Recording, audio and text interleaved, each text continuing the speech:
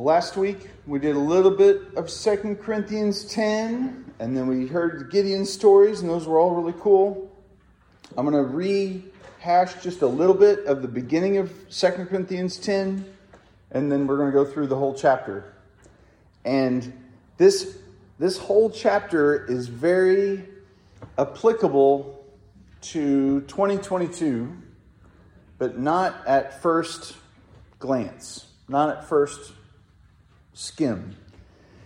And I've been camping out in this chapter for 2 weeks now and looking at it, and the more you see what Paul is doing here, the more you see how much we can learn a lot from what he's doing, because he is arguing and defending himself and arguing his case with words, right?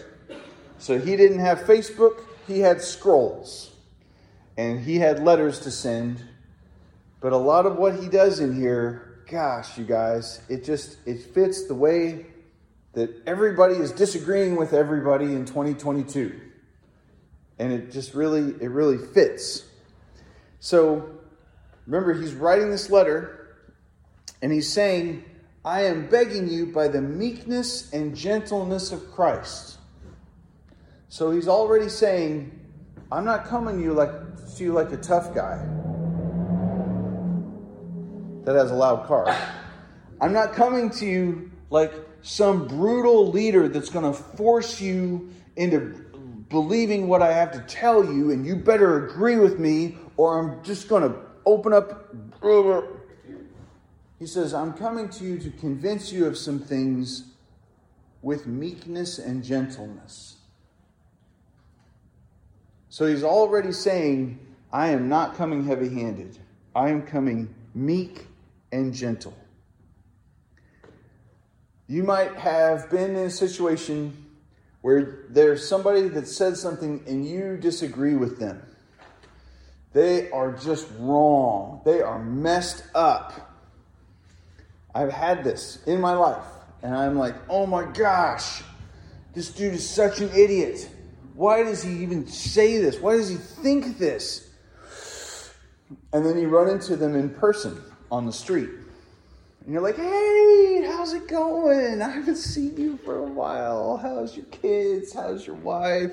Dude, did you see that Star Wars movie? And everything's fine. And then you leave and you're like, man, I just couldn't bring myself to tell that guy what a stupid idiot he was. I should have if I saw him again, I would just open up on him. And it's terrible, isn't it? Like, we are just so messed up. We are so backwards. What if instead, when we saw something that we disagree with, we see something that is just wrong, just messed up, we were like, how can I approach those people with the meekness and gentleness of Christ? So I immediately think, well, Jesus went in and kicked that table over, and he made those whips, and he ran all the... Okay, yeah, he did that. But that's not what Paul's talking about right here. He is writing these people that are against him, that he is disagreeing with, and he is saying, I am begging you with the meekness and the gentleness of Christ.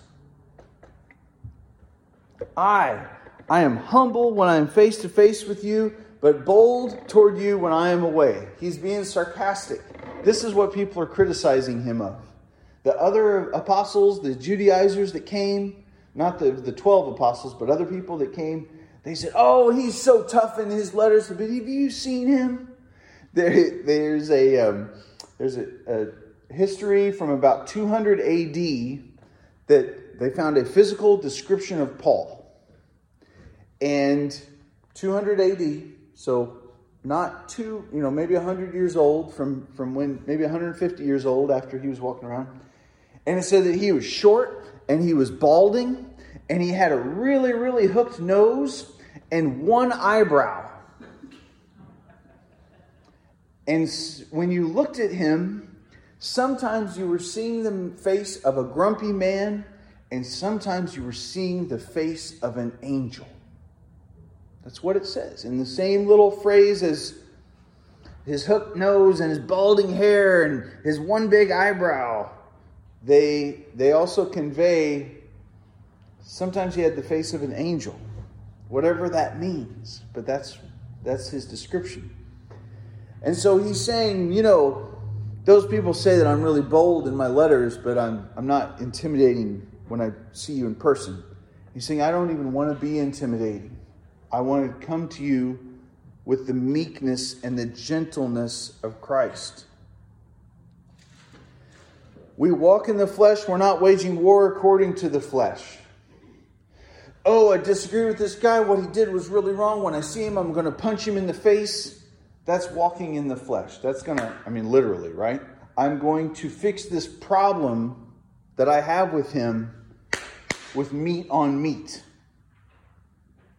That's not how the Lord works. The Lord works in the Spirit, right? I could punch that guy all I want, and all I'm going to do is go to jail. I'm not going to change his heart. And I don't want to change his heart anyway. I want God to change his heart. And so we don't fight with the weapons that the world fights. We don't get our shotgun. We don't do any of that stuff. We pray. We pray and we ask the Lord, change this stupid idiot. And even if your prayer starts like that, it's better than waging war in the flesh. Because if you stand before God and you look at him, talking about 10 days of awe, and you look at this person that you're praying for, you'll realize that you're both standing in the same spot. Because there's God and there's both of you. It's like when I'm driving down to Lloyd and I see a whole bunch of people texting and it drives me crazy, so I get out my phone to text my wife to tell her how crazy it is that everybody's texting on the Lloyd. Wait a minute. Maybe I need to put my phone away. So we don't fight with the weapons of this world. We pray. And gosh, they have divine power to destroy strongholds. If I could change somebody, Dan Sullivan brings about change in somebody. Wow, big deal, right? If the Holy Spirit brings about change in somebody, wow, transformation. Absolutely different than a Dan Sullivan change. The Holy Spirit change will be so deep, will be so right and wise and pure and good. And Dan Sullivan might not even ever see that change. It might not even be visible. You might want to not like the way somebody does something. You might know somebody that has some beliefs that they have.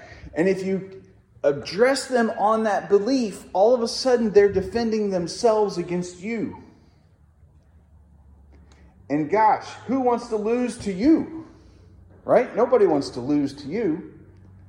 But if we talk about things and if we pray for people and we ask questions and we really want to learn, all of a sudden they might lose to the holy God. And we all want to lose. We all want to surrender to the holy God, right? That might even help them beat you. If they have a revelation that you couldn't give them, that God could, you might be able to learn from them. So he says in verse 7, look at what is before your eyes. If anyone is confident that he is Christ, let him remind himself that just as he is Christ, so are we. This is one of the best things to help. Whenever you're complaining about somebody, whenever I am upset about this church did this or this church did that or this. Whoa, wait. If they're a Christian, if they believe that Jesus Christ died on the cross for their sins, rose from the dead, and is coming again in glory, then they're a part of a body that I too am a part of. And we are part of the same body, and that body is Christ's. And so whatever I say about them, I'm saying about my own body. Gosh. I used to have a buddy, and sometimes I would complain about church, and he would say, I would really like it if you wouldn't talk about Jesus' wife like that. Because that's how the Bible talks about the church. That's how the Bible talks about people in Corinth that were nasty. That they are the bride of Christ. They are Jesus' beautiful bride. And so now all of a sudden, if this is Jesus' beautiful bride, but she's doing that is messed up. I'm going to deal with it in a different way. To talk about it a different way, in the garden there was the tree of the knowledge of good and evil, and there was the tree of life. And I love to bring this question up whenever somebody's complaining about another Christian person. And I bring it up to myself. I'm the best at quizzing myself with this, right? When we start to question this person, their beliefs, and how could they believe that? And how could they do this thing? And how could they do that thing? Are we taking that person to the tree of the knowledge of good and evil and judging them by that, which is the tree we're not even supposed to eat from, not even the good side? Everybody's like, oh, it's the tree of the knowledge of good and evil. I just want to eat from the good side of the tree. It doesn't work that way. Or the tree of life. The tree of life, which was Jesus, which was Christ in their presence. And he said, eat from me and you will live forever. That was the original plan there, even though he knew they would rebel. So when we complain about something, or we don't like how something goes, or we disagree with somebody, are we judging them by good and evil? This is a good thing to do. This is an evil thing to do. This is a good thing to do. This is the evil thing to do. Or are we judging by life? Okay, where is God's life being shown in this? And maybe it isn't. But the goal is, I want Christ's life to show in it. It's not that I want them to do right or wrong. It's that I want Christ's life to show. And if Christ's life is going to show in it, maybe it starts with having mercy on them for the wrong thing they're doing. Wow. Now all of a sudden life is showing from this relationship and this disagreement. So whenever we start to judge somebody, whenever we start to criticize somebody, the very first question, there's only two kinds of people in the world, right? Christians and not. Saved and not.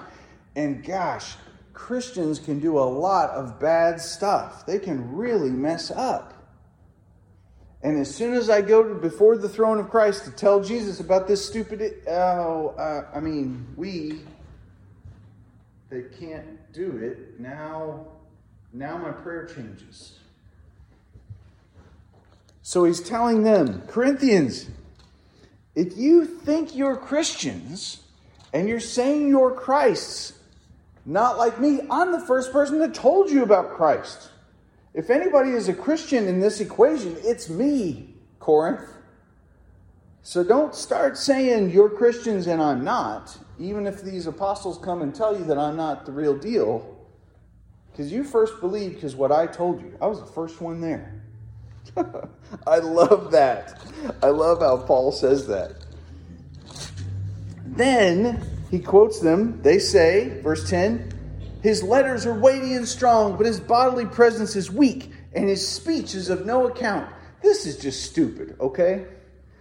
There's a logical fallacy called, I forgot it. It's against the person, ad hominem. It's where you're wrong because of who you are. Oh, sure, Dan Sullivan would say that. He lives in a 100-year-old house. And so anything that I would say about houses is discredited just because of who I am, that I live in a 100-year-old house. Well, sure, Dan Sullivan would say that because he wears brown leather shoes. So it's an attack against me. It has nothing to do with the argument. It's just an attack against the person. This is what I see on Facebook more than anything else. You say that because you're blank. Has nothing to do with the thing that we're talking about. There's starving children in the world. Well, of course, you've all been out of shape about starving people in the world. You're a Cubs fan. What is having a Cubs fan? And I'm using silly examples That's how silly these things are. But people are really attacking people personally.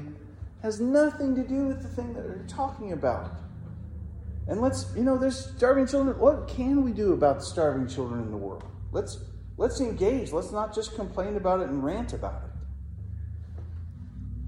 Paul's opponents are saying you shouldn't listen to Paul the apostle. His bodily presence is weak and his speech is of no account. He can't even talk very good. He's not even a very good speaker. Gosh. This is a classic, again, totally relevant to 2022. You can go to a church, you can hear a podcast, you can listen to a recording of a preacher, and you can be like, oh gosh, I just can't listen to that guy. I just can't listen to that guy because his southern accent, and I can't take him seriously. I can't listen to that guy because I heard one time back in 1970, he voted for Jimmy Carter, and gosh, I can't listen to a word he says. Those are all arguments against the people, right? Balaam, who was a sort of prophet, was spoken to and heard from the Lord from the mouth of a donkey. If he could listen and get info from the Lord through the mouth of a donkey, that means I could pretty much get something from the Lord from anybody I listen to. Wow. Okay, so what if they're just speaking lies and speaking all kinds of untruth? All of a sudden, tree of knowledge of good and evil, tree of life. Where is the life in this, or where is the life not? What are they saying, and why is it wrong, and why do I think it's wrong? When I was a pastor at the rescue mission, we'd have all these guest speakers in every night, and the next day I'd have Bible study with all the guys, and they'd be like, I don't know about that guy last night. And I'd say, whoa. If you're going to speak against any of my chapel speakers, you got to bring chapter and verse. I don't like him, doesn't count. But I want you to show me chapter and verse of where he was wrong. And to their credit, some of those guys brought me chapter and verse, and I had to fire those chapel speakers, which was really exciting because that showed those guys that I was listening to them and that I valued God's word over keeping all my chapel speakers happy. Because if they weren't in line with that, they could go volunteer somewhere else. Whoa, serious. So it's not just saying everybody's okay and everybody's happy and let's all get along. There are conflicts, but gosh, let's let it be about the real thing, right? Oh, I can't listen to him because he's got red hair. Whatever. No. Let such a person understand that what we say by letter when absent, we will do when we are present. Paul's saying, look, I will do everything that I am writing in my letters when I see you. And some of this, you got to just think, okay, who worked the miracles? And Paul says this in the letter. What miracles showed up when these other apostles came? What miracles showed up when Paul came? Do you remember when Jesus said, if you don't believe me by my words, at least believe me by the miracles that I work? I think this is a huge weakness in the church today. Is that we're not even up to the level of working miracles. Sometimes our good deeds are lacking. If we could say to our neighbors, if we could say to these people on Facebook that we disagree with, if you don't believe me, at least believe my good works. At least believe all the good things that I have done with you together in our friendship.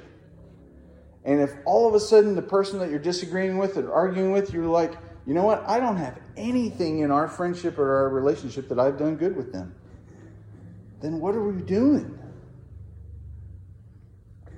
There's a time where whenever I would disagree with somebody, I would invite them out to lunch or I'd have them out to donuts. And I remember I would tell my wife, I was like, this dude, I heard his sermon and it is so messed up. I have to figure out where in the world he was coming from, and I want to meet with him and have donuts and get to know him. And the more I met with people and hung out with them and befriended them, the more I understood that I was interpreting them wrong. that the problem wasn't with what they were preaching or saying, it was with my interpretation of it that I was biased about. You guys look up reviews on Google for restaurants, or you want to know how this review is, or this restaurant, or what to eat here. Do you realize that all of those reviews say more about the person writing the review than they do about the restaurant? So you see that review that says, they didn't even have their phone number on the door. I can't call them to see what they have. 1 star. You're like, you didn't even go there to eat, and you reviewed their door. And who calls a restaurant to see what they serve? It's right here next to where you wrote your review. That review says more about the person than about the restaurant, right? This happens with people. People will say, I went to this so-and-so church and I heard this sermon and it was just the most boring thing and it went all over the place and da-da-da-da-da. Or the music was too loud or the music was too soft and I couldn't understand. There are some people getting reached by that guy. There are some people that are engaging with that music. So the person's opinion of it says more about that person than about the place. That's what Paul is getting at here. And these people that are criticizing him, he says, not that we dare classify or compare ourselves with some of those who are commending themselves.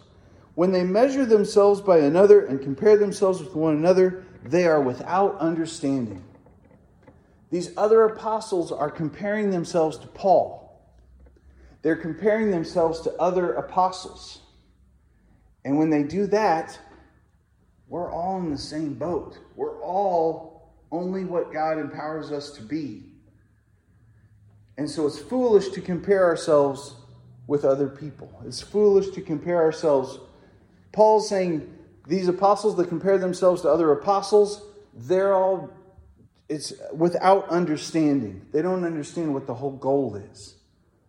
Who's the best preacher? Is the best preacher the guy that has the best watch? Is the best preacher, that's what he's saying about these apostles. Who's the best apostle? Remember, this is Corinth. 1 Corinthians, when he starts in 1 Corinthians, he says, some of you say I follow Paul. Some of you say I follow Apollos. Some of you say, they were all picking and choosing who the best was. I used to work at a church and people would call on Friday to see who's preaching on Sunday because there were different preachers. And the lady on the phone, she didn't want to tell them because she knew whoever she said the people were calling just to decide if they wanted to come that Sunday or not. If they wanted to hear this preacher, if they wanted to hear that preacher. And she complained about that and was like, what do I do? And the staff, the pastors that were getting picked and chosen, they said, why don't you just tell people we have service at 10:30. Why don't you come and see? Just made everybody mad together. Let them be mad. Again, this fits so much for us in 2022, you guys. How often do we compare ourselves to other people? How often do we compare how we're doing with how so-and-so's doing? And am I measuring up? Is it going the same way? Are they as happy as I am? Am I as happy as they are? How do I compare myself? Gosh. If you compare yourselves with one another, you're without understanding. There's only one comparison that needs to be made. Happy 10 days of awe. You are God and I am not. God, what has God made you into? What are you in His eyes? You are completely adequate and sufficient. God has made you into the likeness of His Son whom He loves. That is the only comparison I need to worry about. And it's already done. Now all I have to do is enjoy it. The burger's cooked. It's all put together. It's all mine to enjoy. And all of that was without any of my works. The thief on the cross. What did the thief on the cross do? Was he baptized by dripping or immersion? Well, did he? How much of his income did he give to the poor? What rally did he stand against? He just got saved. And he was in paradise with Jesus. Wow. So all of that wraps up in verse 13 to the end. We will not boast beyond our limits, but we will boast only with regard to the area of influence God has assigned us to reach you. Paul's saying, I'm not going to brag about what a super apostle I am, but I am going to brag. I'm going to brag about what God has done.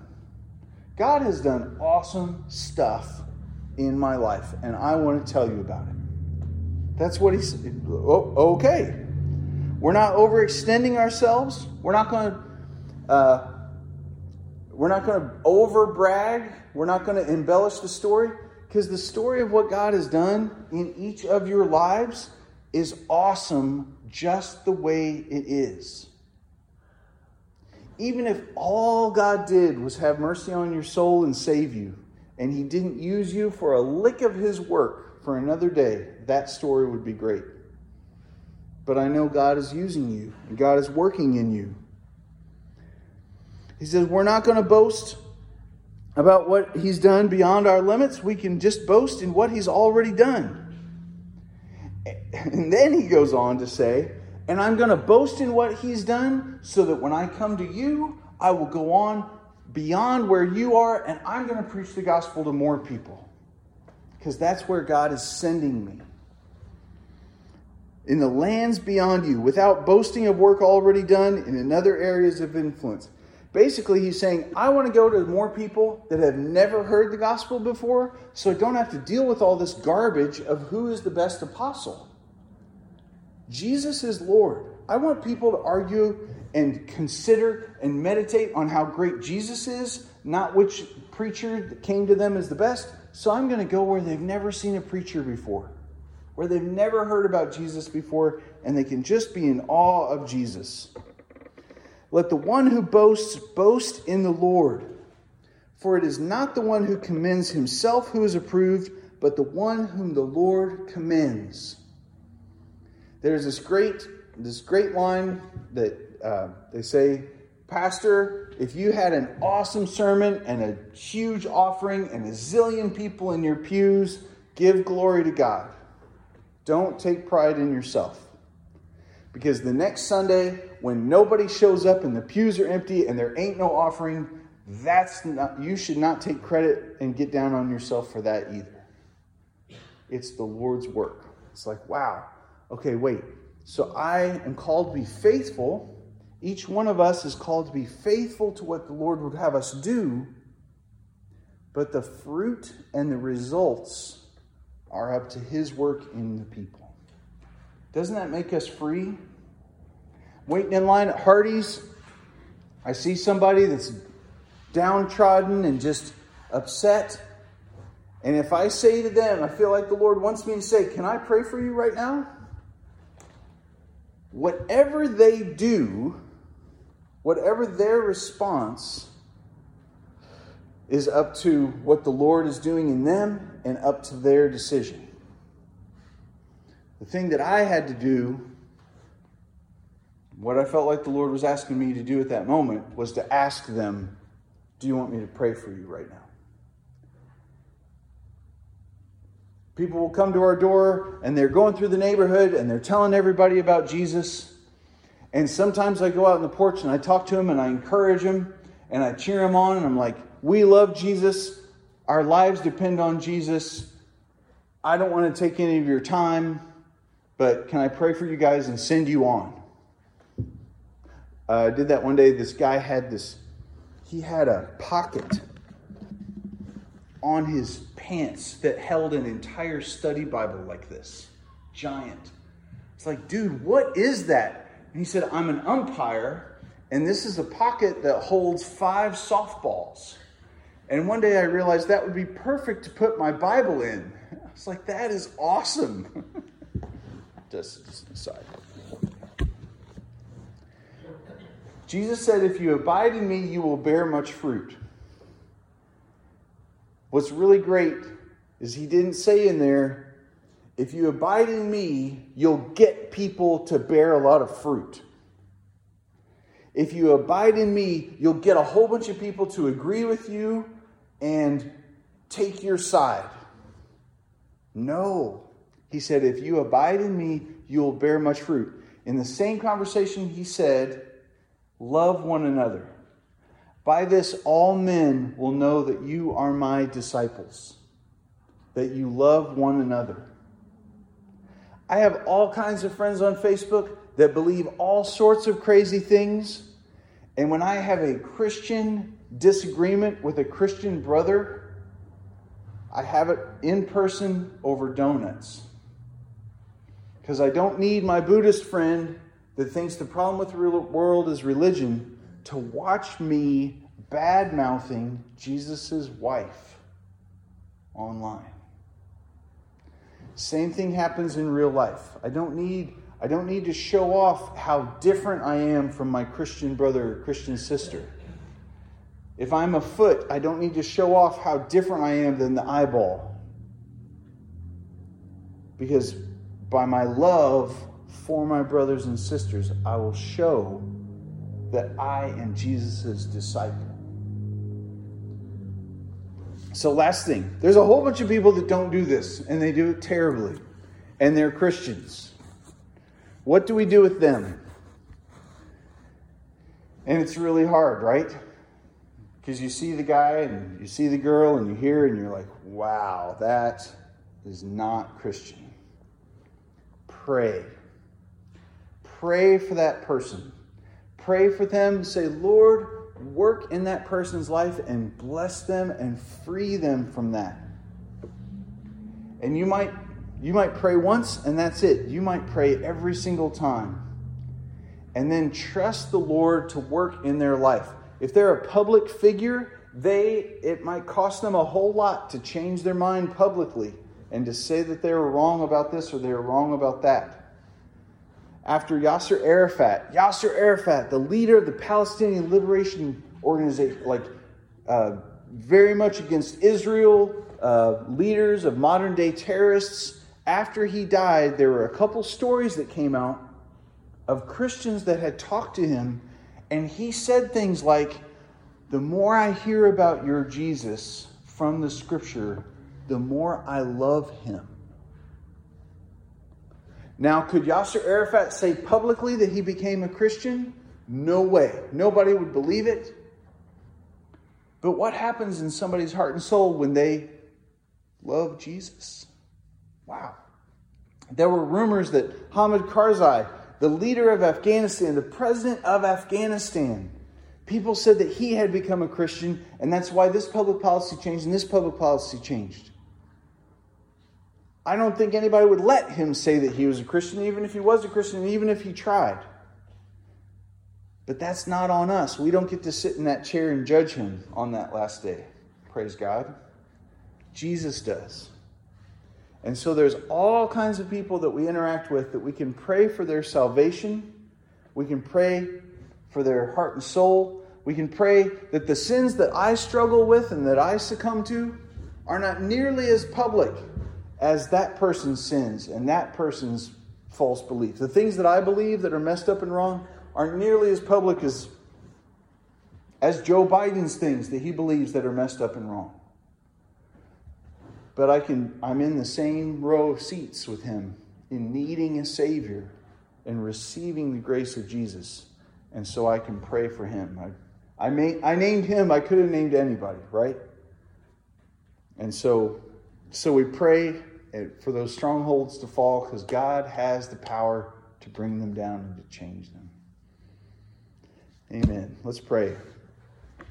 Lord, thank you so much that you bring not a revolution of guns and kingdoms and boundaries and borders of countries, but you bring a revolution in our souls, and that you save us from the inside out. I pray that you would do it, Lord.